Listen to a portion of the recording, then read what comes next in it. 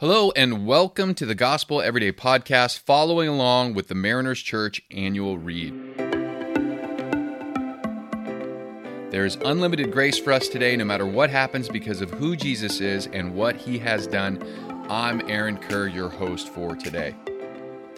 Today we're looking at Proverbs chapter 28, verse 8, and it says this: "Whoever increases wealth by taking interest or profit from the poor amasses it for another who will be kind to the poor." Now, for us, this verse might seem a little strange since so much money, good and bad, is made often by putting money into accounts and investments that make money due to interest. But this business practice for Israel was to protect the distressed poor. And the law forbade charging interest on money or commodities loaned to fellow Israelites. It was lawful to charge interest in transactions with non-Israelites, and there's ample evidence of interest rates as high as 20% in Hammurabi's Code, which was another ancient Near East law. But usury, illegal lending practices, or unreasonably high interest rates as a means of building one's own fortune was considered inappropriate for Israelites, since loans were designed to aid one's fellow, not to take advantage of his financial difficulties. The famous Christian theologian and reformer Martin Luther once said, "Usury lives off the bodies of the poor." So what does this proverb mean? Poverty can not only be addressed by the individual citizen, governmental policies, but also business practices. Like Keller cites, many business practices may need to be changed that are legal but do nothing to protect the poor. Now, these are complex issues that I am no expert in, but the scriptures invite us to wrestle with and become aware of them. For example, I've heard different sides of the argument of increasing minimum wage. Wherever one lands on this is not the point, but are we willing to listen with a critical mind and without a critical spirit at the opposing argument? I was on a trip recently with a group of friends, and as we were eating out throughout the weekend together, we noticed the different challenges that business owners were facing in responding to the pandemic and trying to stay open for business. They didn't have enough people working. And one of my friends who had spent about 10 years in the restaurant industry explained some of the financial challenges of being a business owner in this new environment, specifically in the restaurant business. And we also saw lots of homeless people in the area as well.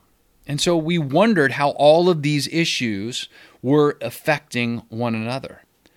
But the scriptures here call us to wrestle with how our present business practices affect this essential group of people in our midst. Now, one of the business practices that addressed the poor mentioned by Keller from the Old Testament in their agrarian society was called gleaning. And we see it illustrated in the famous story of Ruth and Boaz, where Ruth, a Moabite, an immigrant to Israel, and a widower, had to rely upon the generosity of this kind landowner named Boaz, who also ended up being her kinsman redeemer and husband. Now, they met because she was gleaning or taking some of the leftovers on the edges of the field that had been purposely left as a part of the Levitical law to do so. Farmers had to leave some of their harvest for the poor.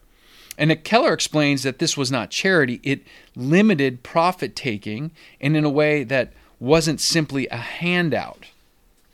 This is one way in which God wanted his people to care for the poor throughout their business practice. Those individuals still had to go ahead and harvest that grain. Now, one organization I've worked with helps individuals and families get back on their feet from addiction, abuse, poverty, and even human trafficking. And their model is receiving donations as a nonprofit to help people through a 2 to 3 year program of discipleship, job skill training, rehab counseling, ESL, and a host of other services. And it's making a huge impact on the lives of people that are going through this.